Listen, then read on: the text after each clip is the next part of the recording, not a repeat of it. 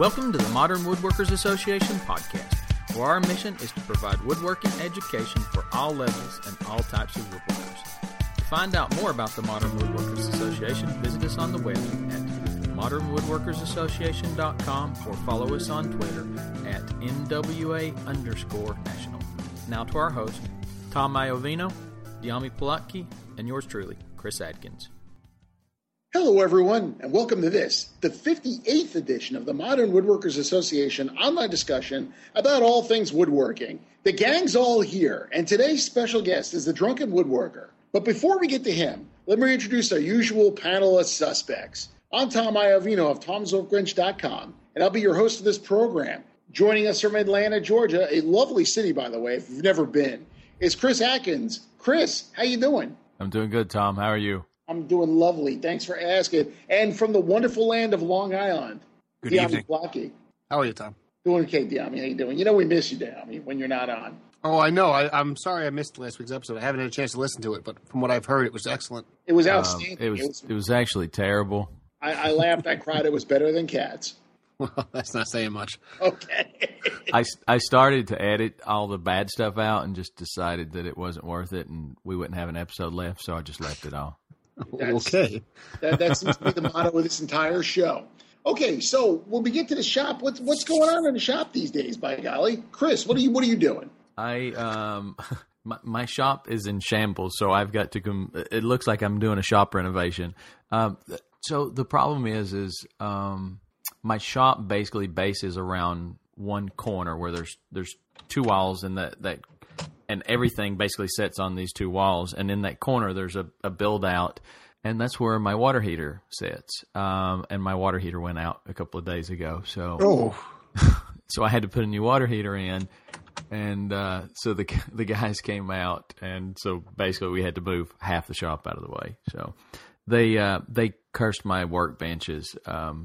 Said, "Why the hell do you need anything so heavy?" So anyway, my whole shop is tore completely apart. So I am going to be spending my weekend trying to put things back together. Dude, it's not good to be you right now. No, it's a mess. No, it's losing that kind of thing. You know, it's funny because very few of us have dedicated spaces as shops. Normally, we share space with something else, and when that something else goes, right, it's a problem. Yes, it is. Let's just say that it's a problem.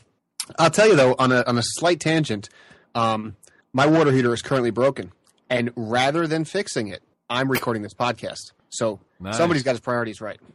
That's just amazing, Dyami. I didn't actually fix my water heater, so I can't act like I fixed the water heater. It's just a simple replacing the nozzle for me. I can do it in like a half hour. Okay. You get used to it. Yeah. Well, Dyami, other than water heaters, what else is going on? Well, I think I counted the other day. I think I've got 4 open projects in the shop now. So I figured, what the hell? Let me build a dust collector from scratch. Sure, why not? Perfect. Well, you know what happened is I got I bought Steve Taylor's planer before he went to Germany. Now it's been a couple months. And it's a big, grizzly 15-inch industrial planer. And I couldn't run it without a dust collector. So I've had a couple of Dust Boy style dust collectors, which are the ones with like a 55-gallon drum. The motor sits on the drum, and then it's typically like a bag. And I've had them in my attic for years. As soon as I bought this house and I knew I was going to set up a shop, I picked them up on Craigslist, and I've just had them sitting up there. So I figured, you know what, it's time to bring one down and actually set up a dust collector. So that's what I did, and it's become this odyssey of getting it set up. And now the way I have it set up is I have the Rockler Dust Right hose between the dust collector and the various tools, and I got to say, I'm very impressed by that hose. It works very well. And in setting up that hose, I was just readjusting something, and I took the bag off. Now, the bag is like probably a 30-micron filter. It's not a real good inside. These are like pseudo cyclones. They're not real cyclones, and there was still a lot of crap in the bag. So what I decided to do, I actually talked to the guys over at Shop Talk Live, and I took Mike Pekovich's advice, and at least for now that it's hot and I'm working with the garage door open, I took the bag off, and I took what came with the dust collector as a 6-inch intake hose, and I've got that set to the exhaust, so now it's a 6-inch exhaust hose, and I've got it ported so that it just blows out into the front garden. So for now, it's working fine. I'm getting all these little wood chips in my front garden, but I'm getting all the dust. I'm getting great dust collection in all my tools, and there's no dust in the shop. But sooner than later, I'm going to want to close the garage door, and I'm not going to have a solution anymore. So a couple weeks ago now, maybe a month ago. No, I'm sorry, longer than that. About a month ago, Todd Clippinger posted his first video in a long time about how to set up a shop. And that got me looking at his YouTube stream. And probably a year or two ago, he posted about the Super Dust Deputy, which is the giant version of the Dust Deputy. And he had connected that to his dust collector and was just really, really impressed by how much dust it collected. So I picked up a Super Dust Deputy and a 20-gallon bucket to act as the container that it's going to drain into. Mm-hmm. So now I've got the two of them sitting in the shop. I've got the dust collector sitting in the shop. And at some point before 20-gallon bucket and kind of somehow take the motor unit off of my existing unit and set that on to the Super Dust Deputy. And then I still need to get and build a filter mechanism. I think I'm going to get a pleated filter from Oneida. But that's been the most interesting thing I've been doing in the shop. I've also been working on some folding chairs, but the dust collector is capturing my imagination. What's that? You don't really like to do things the easy way, do you, Diami? No, I can't say that I do. I have, but so that's what's been going on in my shop. Just more setup and futzing with the dust collector. But having not had the dust collector in the shop for years, now having finally set it up, what a world of difference it makes. I think everybody needs a decent dust collector. It's the difference between a really nice, clean, tidy shop and a frustrating shop. And it's not what's the most frustrating part is how the dust gets in the way of everything. It's not even that it's a messy shop, but you're constantly sweeping so you can properly register against a fence, or you're running it through the planer and the chips are getting in the way and you're not getting a smooth surface. Getting the dust out of the way actually improves the performance of things. Sure. Well, there's a good place to do. There's a good place to start. I mean, to get that dust collector, I tell you, when I run mine, it's nice not having to sweep everything up afterwards. So that's always a good thing too. That saves time there. Now, what's going on in your shop, Tom? Well, I had a little problem. That's seven. Yeah, I know. It's always a story, but it's not medical this time, so this is a good thing. That's an improvement. Come on, this is a step in the right direction. So, in Florida, it gets kind of hot in the summer. I heard that. Really kind of humid, just so you know. And one of the things that I've relied on for the past 7 years to get any work done in the shop at all during the summer has been my little portable roll-around air conditioner unit. Now, I got this when they first started coming out. It's kind of like a refrigerator with a hose that I can vent out the window on my side door. Mm-hmm. And it's done a good job for years. I think it's an 8,000 BTU unit. But I noticed that I can't get it to blow on anything higher than the low setting when it cools. Now, I have a whole shop full of hot air here, and the low isn't just really cut. Tom, just don't talk in the shop. Well, I know that would normally be my first option, but it's just that humidity that's really getting me. So, unfortunately, it looks like I'm going to have to start looking for a replacement unit. The good thing is, though, that now the later we get in the season, the closer we are to actually where the big box stores are trying to unload their portable air conditioners, which is a good thing because maybe I'll come into a pretty decent deal. But yeah, it's definitely after 7 years, this baby's about ready to give up the ghost here, and it served me well, but I think it's time to step up in size. I've got a 20 by 20 garage that I'm using as my shop, and 8,000 BTU just a little on the small side for it. So looks like we're going to have to up to maybe a 12,000 BTU sized unit. But hey, I mean that's the nature of progress, right? Every so often you have to upgrade. Do you have to stay with one of those portable ones, or can you put in a window or wall-mounted one? Well, unfortunately, we don't have any windows in the garage here. So if I wanted to, I'd have to cut a hole through the wall, or I'd have to get a split system. And the split system, now you're talking about triple the expense. Yeah, the split's going to cost you a little more. Yeah, the split system's a real machine. But I can go with a $300 portable unit or a $3,000 split system. So it's probably going to be the portable unit. It does really well. I mean, it's this one has served me well for 7 years, but it's definitely time to it looks like it's ready. It's got one foot in the grave there. The other thing that's going on in the shop is, because I run the blog, every so often I have to start looking around and start trying to figure out what I'm going to write about next. And there was an amazing, everybody come out getting their Domino from Festool. And I needed some way to cut mortises, and I was kind of annoyed by the shop made router jigs and things like that. So I saw that Lee Valley had a deal on their Mortise Pal. So I sprung for one, but the problem was I kind of put it aside, never really got back to it. So one day I was looking for a story to write, and I remembered I had this thing tucked away, and I had to dig it out, and blow all the dust off the box. But the best thing was it was so easy to use. I'm really, now I'm starting to think I've got a couple of projects that I have coming up where I'm going to have to start using more mortise and tenon joints. I mean, this is the kind of thing where it's, it just definitely calls for that kind of activity. So while it may be the poor man's domino, it certainly works really well. And I'm looking forward to putting that thing to use now. Now, Tom, I'm looking at the pictures on the blog, and we'll have one of the pictures in the show notes. It's a clamping mechanism that holds like an acrylic template that then a bit in a bushing fit in the template and you just slide it back and forth. It's that exactly. easy? Yeah, it's that easy. And then what happens is the guide block that's in the middle that actually positions the router bit is adjustable. So you can go anywhere across like a 6-inch wide piece of wood and drop a mortise anywhere you want to. And I know that they sell loose tenon stock. So, so you can actually, instead of cutting a mortise and tenon, you can actually just cut 2 mortises and then use that loose floating tenon right in the middle there to make up the difference. So you can actually get a mortise and tenon joint that way. Right. So the Mortise Pal helps you cut the mortise, but it doesn't do anything to help you cut the tenon. No.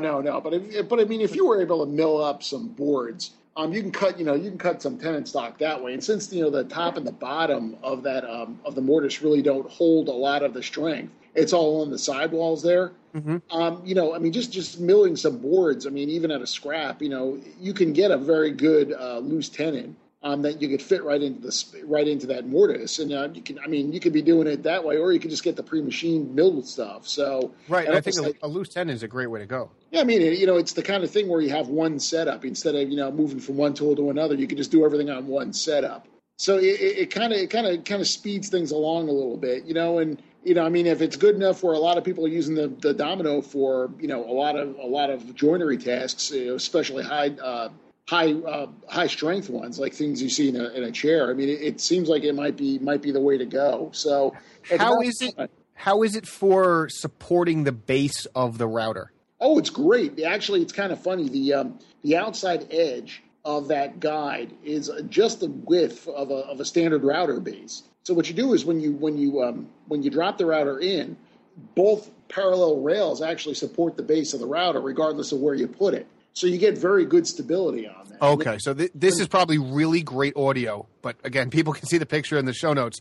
The 2 rails on the sides are fixed, and the slot in the middle that actually determines where you set the mortise, that moves back and forth between them. Back and forth on a set of rails. But trust me, we'll put some pictures in. We'll put a link to the company. But it really is, it's really kind of a cool little tool. And I think it runs. And I know this is not cheap, but I was given a lot of gift cards one year, and I figured it would be something I'd spring for. It was about $200. And it's cheap compared to the alternatives. I mean, think some of the alternatives. I mean, a hollow chisel mortiser is going to run you a couple $100 easily. You can go with a domino. You can do things like that. I mean, I'm sure you can go a lot cheaper too by building your own jigs, and I did that for a long time. It's just this is kind of ready to go right out of the box, and it's real easy to use. I mean, that's the one good thing about it. So for me, it suits my needs pretty well. That's excellent. Yeah.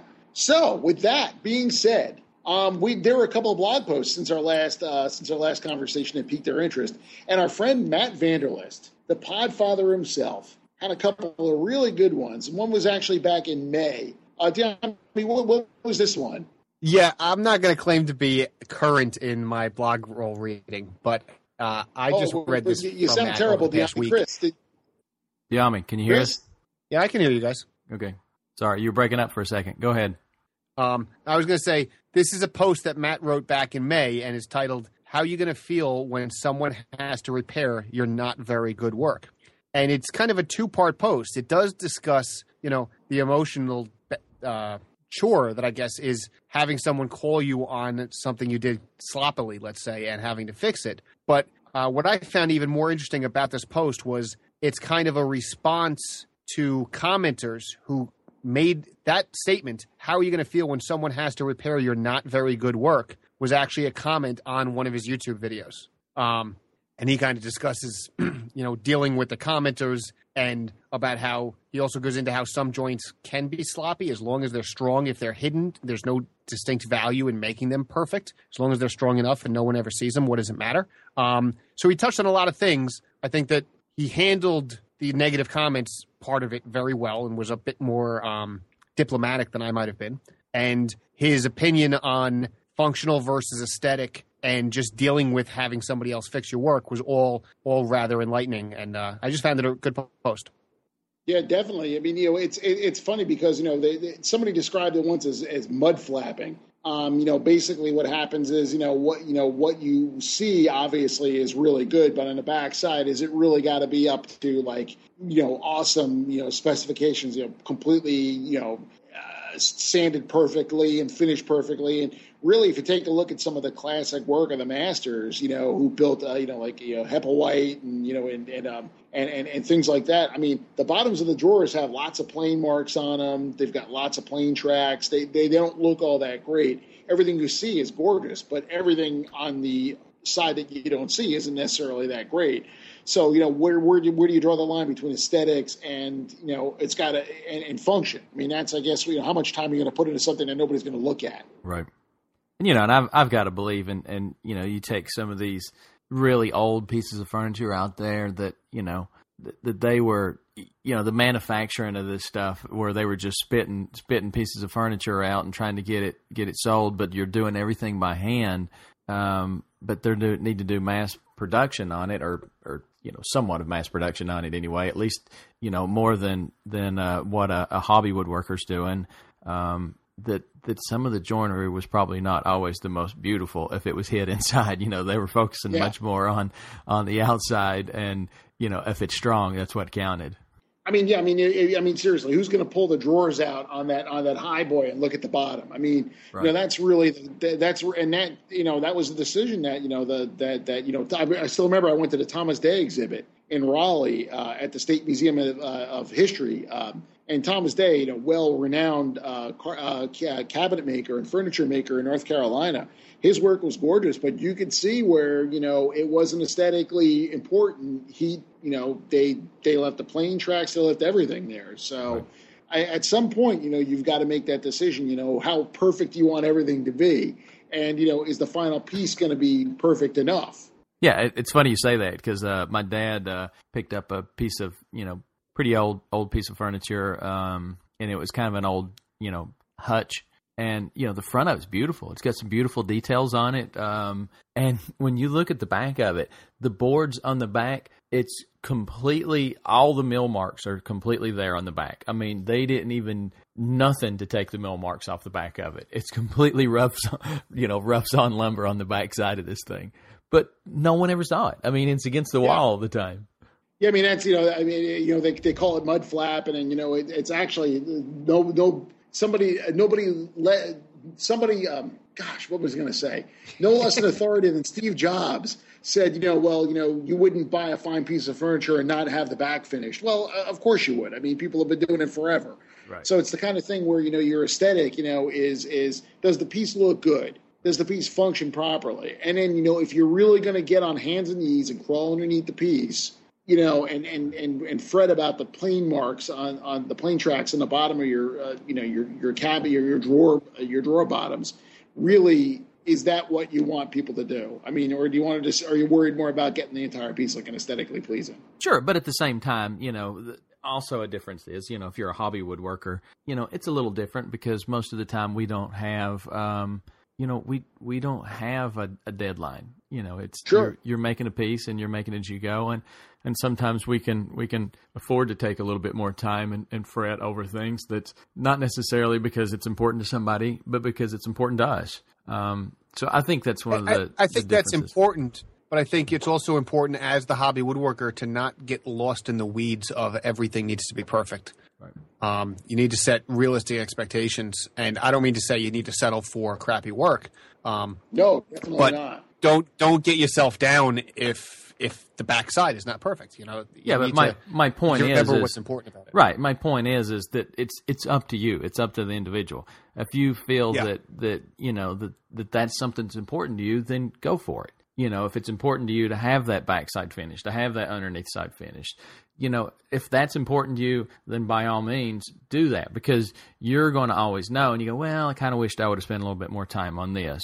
But if it's not something that you feel that's that important, then sure, it's not a big deal. But it's an individual decision. It's something that you need to decide for your own work on what your comfort levels are, and what finishes it's going to have. And you know, I mean, it's just like the construction. I mean, we all make decisions on construction of a piece of furniture, and that we make on what kind of quality. I mean, are we?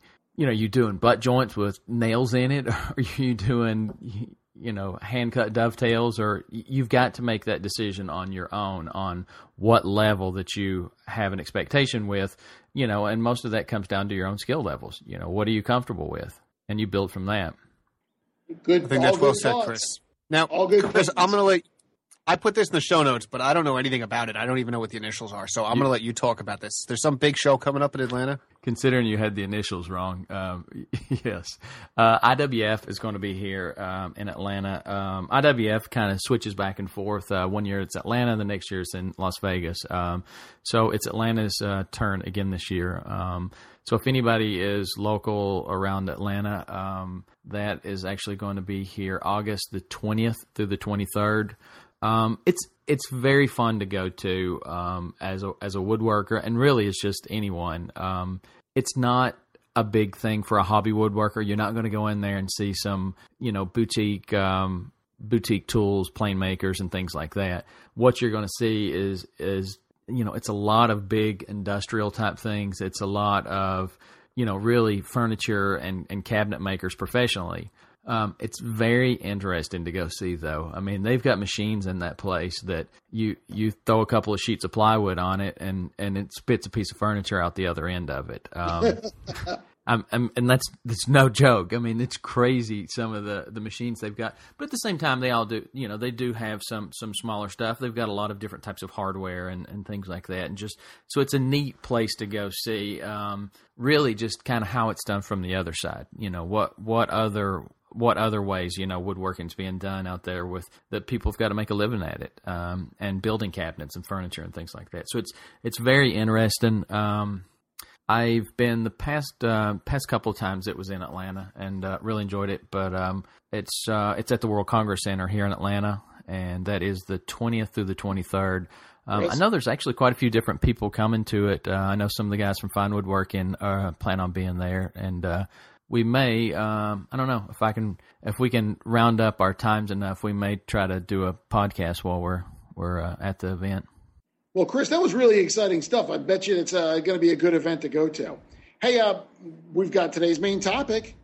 Joining us today from the lovely state of Ohio, it's round on the outside, high in the middle, is David Picciuto, with the Drunken Woodworker. David, how you doing?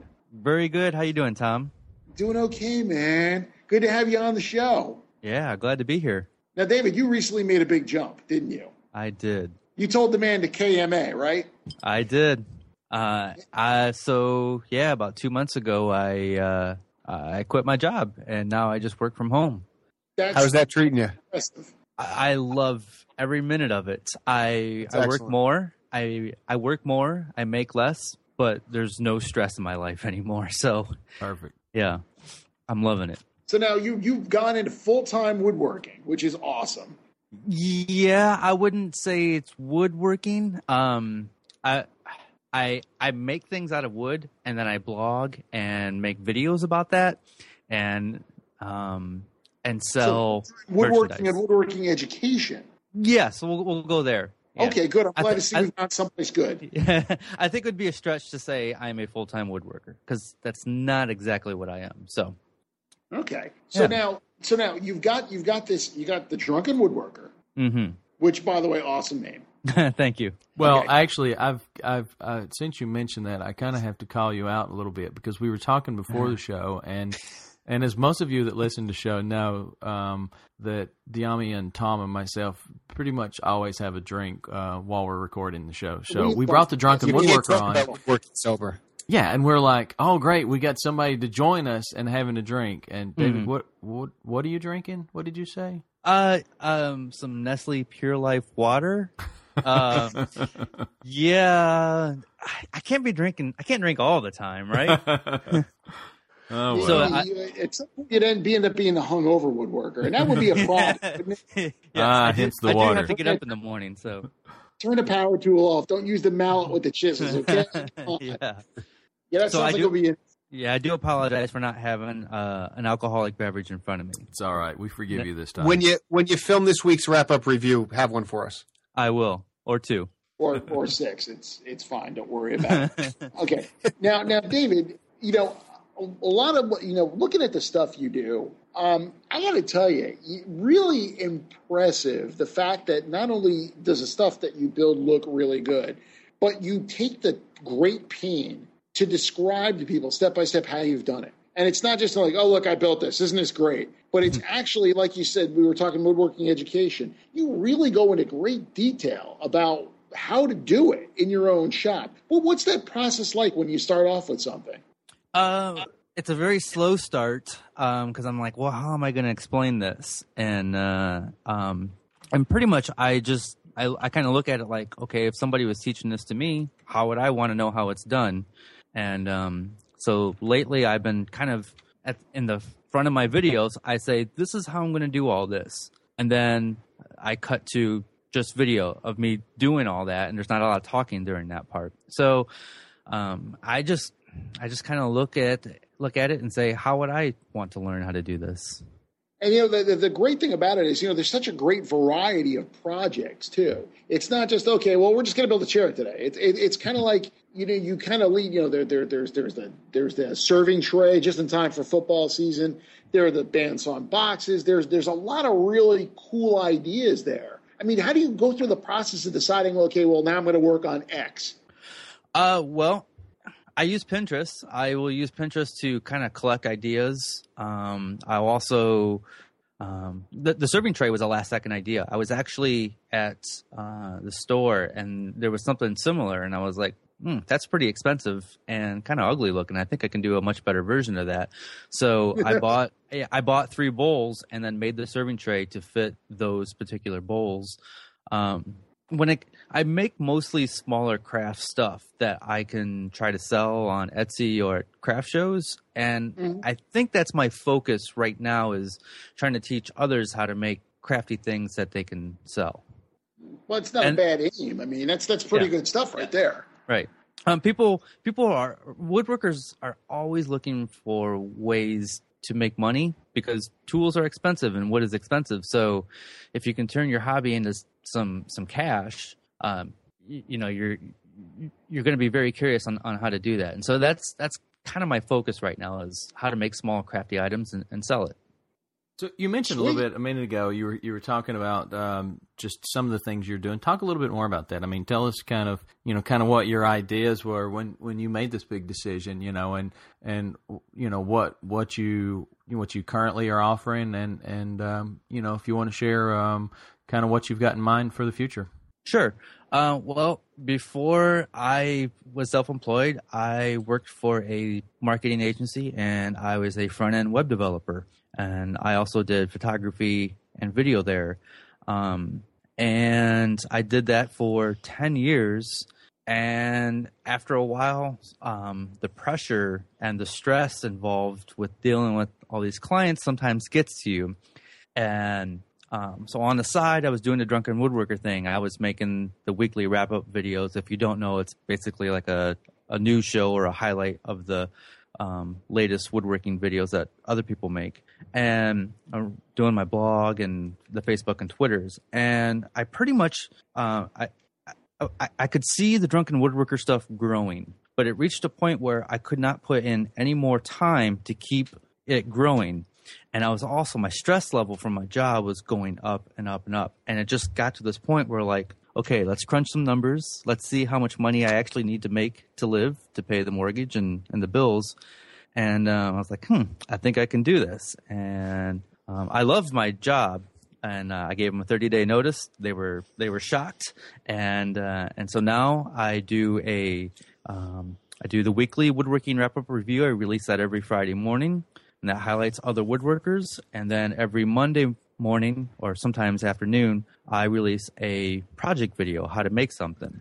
And sometimes I'll release a third video of a quick little tip, or as I call them, little tipsies. Yeah, that's a great name, by the way. Thank you. So that's what's going on right now. I also sell project kits. So if I show you how to make, I had a beer tote or a little beer caddy video a few weeks ago, and I sell all the wood that you need to make that. And I sell two versions of that. You can buy just the wood and then cut it up and make it, or you can buy the pieces already pre-cut, and all you got to do is assemble it. So it's great for two different skill levels there. Nice. And so I'm going to sell more of these project kits as I release videos, and that's the plan right now. Since I come from a marketing background and I worked for a marketing agency for 10 years, I know a lot of things that I think other woodworkers don't, or other crafty people don't. So I'm also starting a new YouTube channel and a new website that's geared just for hobbyists, not just woodworkers, but of all crafts, on how to market and brand yourself. And that's coming out in the fall. I don't have a date yet. We're still working on the branding for that, but yeah. So that's the now and the future. Nice. No, it sounds like a great plan, a great start, and that's exciting. It's exciting jumping into something like that. And so my question is, are you married or? No, he's engaged. You're engaged. Chris is wondering, just in case you were available. Right. No. My question was just how the significant other, that's always a big decision and stuff. So it is. When my stress level peaked, I came home from work and I was just not in a good mood, and so my girlfriend Kelly, who I live with, she said, call her your fiance now. A fiance. Yes. Well, at that time, she was my girlfriend, and so we talked about this. She says, "I think you can do this," and so we crunched some numbers, and so she helped me decide to do this. And so when you quit your full-time job, you also lose your health insurance. Yes, so we're like, well, let's get married. So we were not big on marriage. We had decided years ago that we would never get married, and nothing against it, just we didn't want to. Sure. But now it just works out better if we do, and because health insurance is just cheaper if you can get it through your spouse. So, yep, in October we're getting married in a very private ceremony. So great. Well, congratulations. Yeah. So I would not be. Thank you. I would not be in this position if it wasn't for her, for sure. Well, good. No, that's always makes I'm always curious about that, because it's always a big step to do something like that. But I've been in those situations when you're, and I think most all of us have, when you're in a job or something that you just go, enough's enough, and I've got to make a change. And I've always found that for me, those changes have always been positive. They always tend to work out, and you just when that time's right, and things work. So great, exciting. Yeah. Thank you. Everything just aligned all at one time to make it happen. So it was the right time. Good. Now, so David, the focus now is on the Drunken Woodworker as a site and as a business more than being a furniture maker, right? The point is Drunken Woodworker is the product, not the particular things you make out of wood. Absolutely, because I don't actually make that much money selling the stuff. I don't take on commissions because I moved away from the client world. I don't want to have clients, but I will make something and then try to sell it. But as woodworkers, we all know that's kind of hard to do. Yeah. So if you get into the right craft shows, like jury craft shows, you can do well, but those tend to happen in the spring and the fall. And I will sell on Etsy. I don't actually sell that much on Etsy. Etsy's I used to sell a lot for whatever reason that's kind of gone down. But yeah, I don't make that much money selling stuff. So the focus is definitely on the Drunken Woodworker brand, which if I would have known that the Drunken Woodworker was going to be my main business, I probably wouldn't have named it the Drunken Woodworker.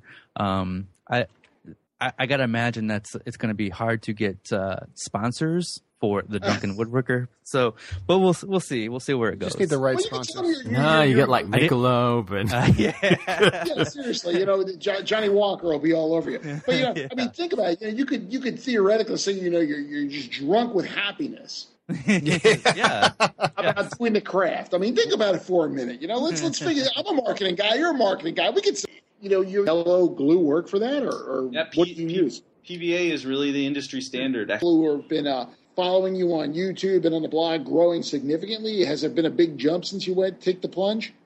Yes. Well, since I've taken the plunge 2 months ago, they have kept rising about the same that they were. But maybe early in the spring, for whatever reason, the numbers really jumped. Well, not for whatever reason. It's definitely because of the wrap-up show. And then whenever a big name mentions you, like the Wood Whisperer or Woodworking for Mere Mortals, numbers always jump too. right. Yeah. So, Matt Kenny mentioned you. yeah. And so, David, we may pull your numbers down. no, this is my big break. Big break. This is my big break right here. That's right. I'm sorry, David. If that's the case, you made the wrong decision. You should say You should. Well, I'll just go back into web design then. Please, guys, let's not derail the poor guy's career right now. So you've got this growing number, especially in the spring.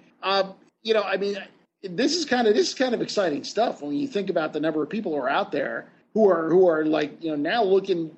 I mean, now you're an expert. I mean, now you're a professional. Yeah, that's Chevy amateur status. Now you're professional.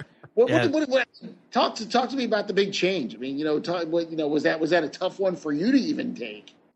it's I tell you what, my last day at work was on a Friday, and then and then we went on vacation, and then we had already had a vacation planned, and when I got back, that Monday was going to be my first day as a quote unquote professional, and I thought this was going to be this super crazy different feeling. I thought I was going to just feel like a different person, but I got up at 8:30 that day, and I went down into the shop, and I just did the stuff that I had to do, and I didn't feel any different. It just felt like, okay, this is what I'm supposed to be doing. I need to get up early in the morning, and I need to do this. This is my job, and so there was not this mental change. It was just like, this is what I do now, and I got to keep doing it. So, do you find that you're doing woodworking all the time now, or you're woodworking during the day when you otherwise would have been at your marketing job, and at night when you would have been woodworking, you're now actually able to do something else? well, I would say half my job is, maybe less, maybe 1/3 of my job is woodworking. And then 1/3 is just computer stuff, social media, editing, and then the other third is probably filming. If you've ever tried to film a project from beginning to end, it increases the time to make that project by Sure. 3 times. It's and my shop is kind of small, so and a camera's tripod base has a big footprint. And so there's never seems to be a great place to put it, and I'm always tripping over the camera, and I'm waiting for the first day where my camera falls over and hits the floor. I have a couple of them, so I have a backup, but I'm just waiting. I'm just waiting for that to happen. So I even though I quit my job and I'm still and I have more time to woodwork, it still feels like I don't have enough time to do everything because I need to constantly promote the brand on Facebook and Twitter and Pinterest and Instagram and go on podcasts and stuff like that. So, but the thing is, it's like us, yeah. Yeah, I'm sorry to take up all your time. No. This is my big break, Yami. So I'm actually I work almost all the time, but it doesn't feel like work. It just feels like fun all the time. So I'm really, really enjoying it. That's great. I'm looking at the site now, and I don't know what. I think I'm just on your homepage, and it's got the shot for your woodworking video podcast, which shows it's kind of a behind the camera shot that shows the camera and the mic and everything, and you sitting behind what I always thought was a desk, having watched the woodworking wrap-up reviews. But from this perspective, it looks like, is that your bench you're actually sitting at? That is my bench. Yes. Go ahead. Sorry. No, finish your thought, and then I'll ask the question. Yeah, sorry. that is my bench. It's actually the best spot to film the wrap up review because I got a nice wall behind me, with no distracting elements. And my bench is maybe a little bit higher than most. Because I built it for my needs, so it's a great desk to have the show from. Or you're about what, like 6'7", 6'8"? Yeah. Yes, I'm exactly. He's a very tall drink of water. Yes. Now, David, are you going to be at Woodworking America this year? I am. I'm looking forward to it. Unfortunately, Awesome. Not everybody's going to be there. I know that's because of the move and all that stuff. A lot of people are going to sit this one out. But I'm going to be there, and I'm looking forward to it. And I'm just wondering, as you approach an event like this, where you're going to be rubbing elbows with a lot of folks who know you in the virtual world. I mean, is it going to be different this year, being that you're now in that role? I think so.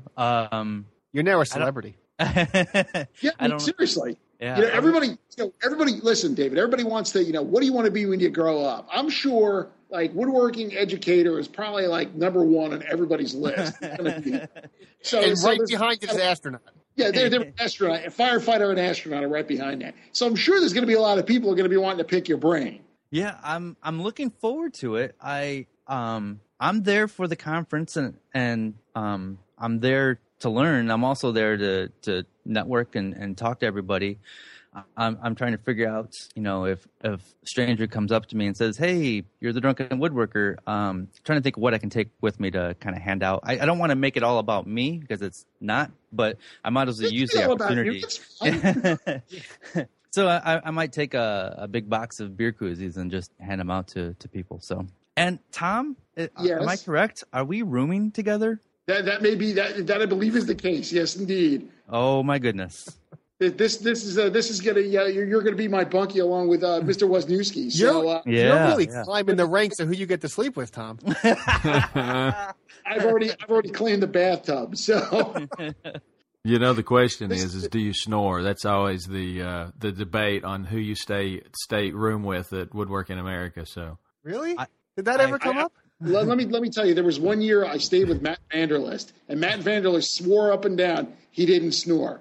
What a lying sack of poop that man is. From experience, really, the person you want to room with at Woodworking America is the person who is going to save you when there's a fire. Yes, Yeah, that's exactly it. Or you could be like Diami and I, and last year, and we listened to the first two we go were off. Still awake, though. We had yet to go to bed. We were still prepared. awake. Everyone else was in bed.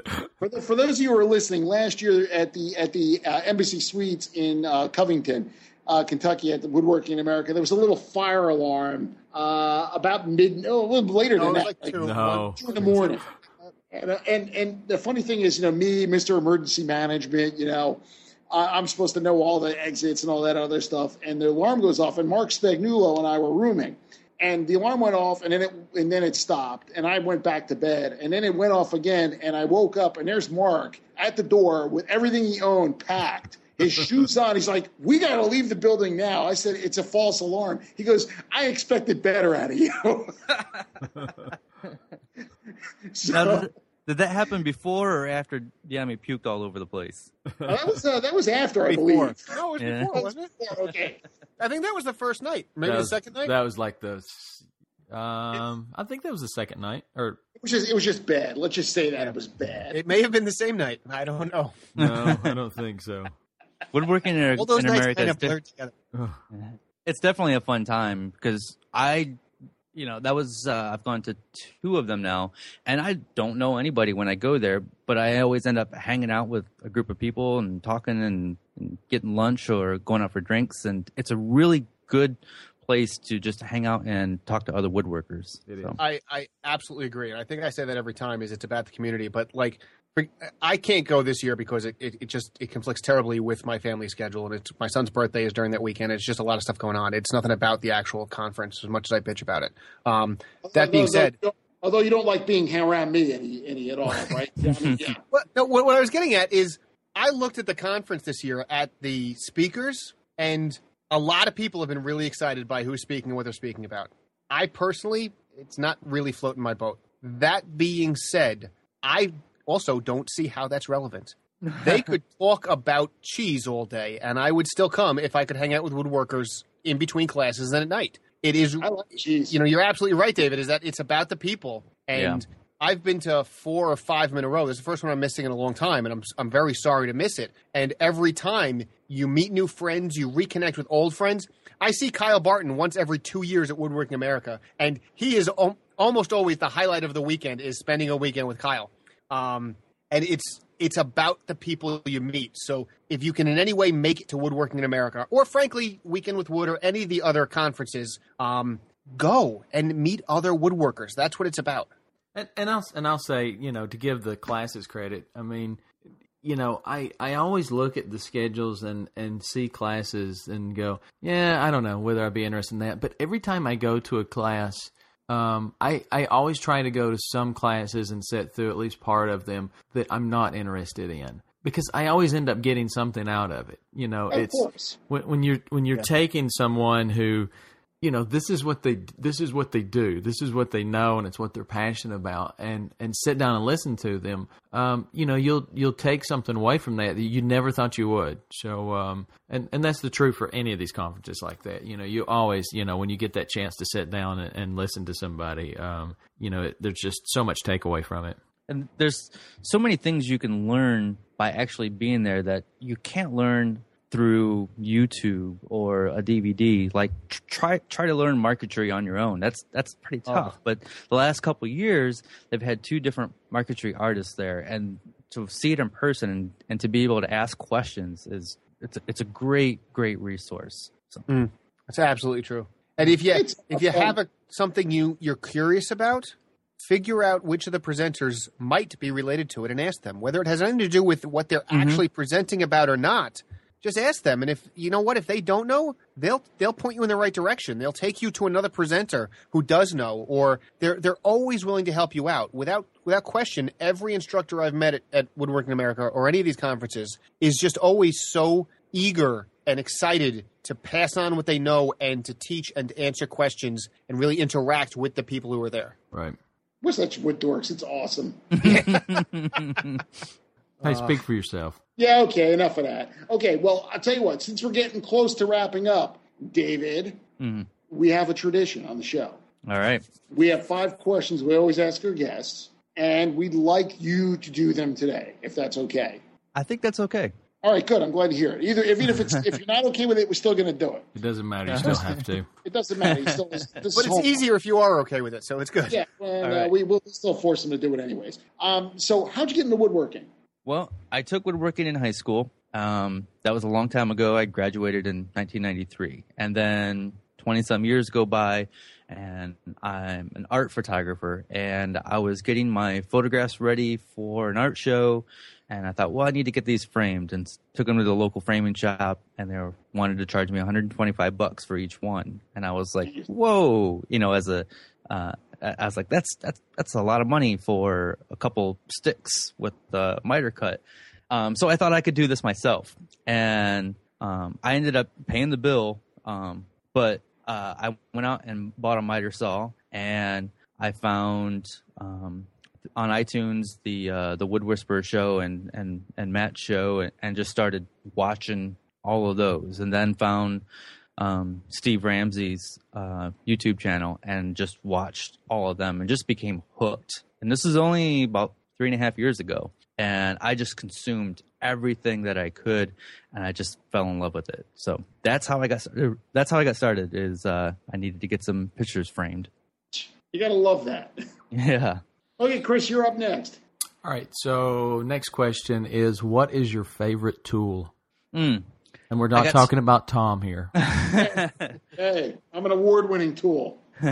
I got two answers. I got my favorite answer, and then I got the answer that you probably want to hear. My favorite tool is the computer because with my design background, I love designing, and that usually starts on paper, then it moves to the computer, and plus I can use the computer to learn so many other woodworking techniques. So my favorite tool is the computer, but if you want to just talk woodworking tools, then I'm going to say the bandsaw because there's just so much you can do with it, and it takes the place of so many other tools, and I just love using it. Okay, fair enough. Nice. That's fantastic. Yeah, I mean, Who has influenced you the most? I guess that probably would be Mark Spagnolo, just because he's the first one that I found when I wanted to learn more about woodworking. And then a close second is probably Steve Ramsey. So Mark and Steve. sweet. And who doesn't love Mark and Steve? They make awesome videos, and they've been doing it forever. And they're No, they're definitely both awesome. Great guys. They're in fact both previous guests, so you can see what appearing on this podcast does to someone's. see, them yet. my big break. That's right. Okay, what's been your biggest stumbling block, and how could you have avoided it when it comes to woodworking? That's a tough one. We like to ask the hard questions here. I know, and I've listened to every episode, and I should. Sure, yeah. I've been on every episode. I haven't listened to them all. I haven't. I actually have. I know you do. There's a pet Danny. I'm into the pain. Oh, I haven't really let too much stop me, just because I've only been doing it for 3.5 years. So I guess my biggest stumbling blocks would be time, space, and money. But that's probably everybody's stumbling block, I would imagine. When I first started 3.5 years ago, I was renting a house, and I had this tiny little room to do the woodworking in. And then I moved a couple of years ago, and now I have this fairly decent sized basement. So that's how I overcame the space. The money I'm still trying to overcome. good luck. Yeah, good luck. Right. So yeah, time, space, and money. All right, so last question, and I think this is one that it definitely probably it's almost almost the opposite for you. But how has the internet influenced your work? I would not be doing this if it wasn't for the internet.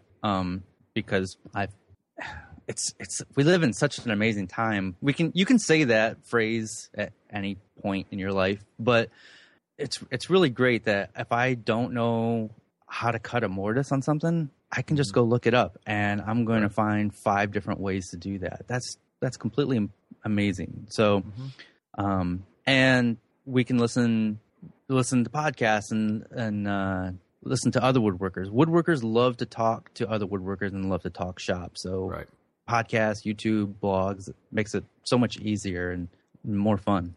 Most definitely. Nice.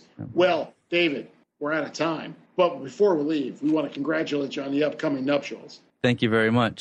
That's big news. It is big news, yes. Okay. And also, we're looking forward to seeing you at Woodworking America, too. Yeah, that's going to be fun. I can't wait to see you. Sorry I won't see you, Yami, but It's all right. He'll get over it. Trust me. I'm going to keep lobbying them. They're going to move it to October next year, and I'll make it. Oh, it's okay. We'll harass. Have a good time. You know, we've got to harass Diami the entire time that we're all there. So, well, here's the thing: is I'm not sure if this is a good thing or a bad thing. Because on the one hand, I would love to be sitting next to my phone, looking at all the fun you're having, crying. On the other hand, disconnecting that weekend might be a good idea. But I will literally be in the woods camping without a phone that weekend. When you get back, you're going to have. When you get back, you're going to have like 400 Twitter messages. Yeah.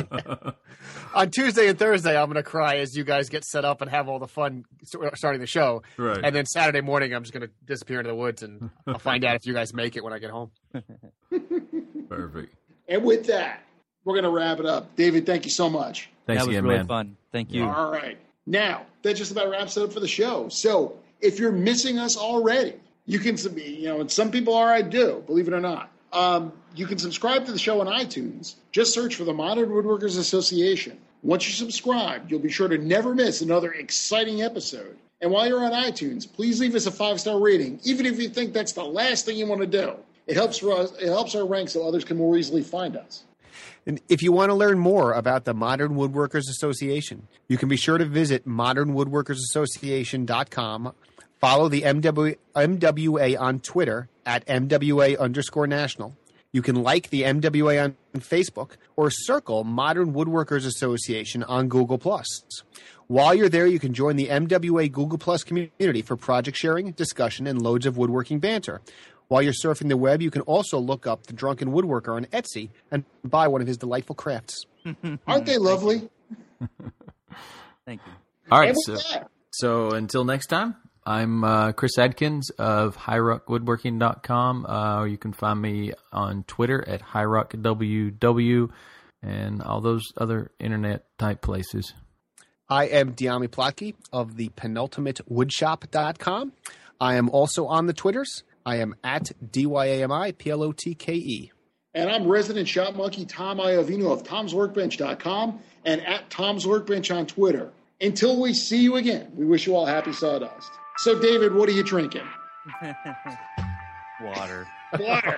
Bummer, dude.